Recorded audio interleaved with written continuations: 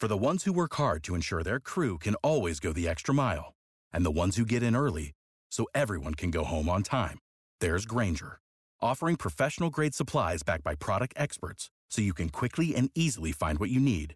Plus, you can count on access to a committed team ready to go the extra mile for you. Call, click Grainger.com, or just stop by. Grainger, for the ones who get it done. WOKV News Time 6:48. The FAA is predicting this Labor Day weekend will be the third busiest holiday weekend of the year to fly so far. Live team coverage takes us to Jacksonville International Airport. In Action News Jax's Logan MacDonald. I see a handful of delays, no cancellations. Much different story than what we saw during the peak impacts locally from Idalia.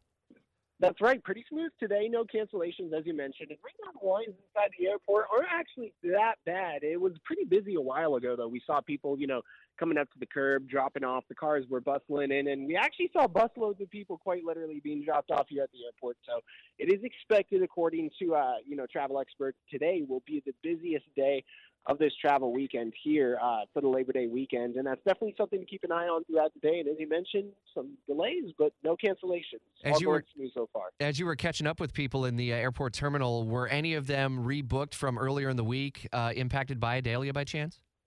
Yes, we did talk to one woman who said that their flights had 14 delays. So, headache. Headache is a little bit of an understatement there. So with Idalia, the 14 delays, she said they're just ready to get on the flight, and, they were just nervous about 15th today.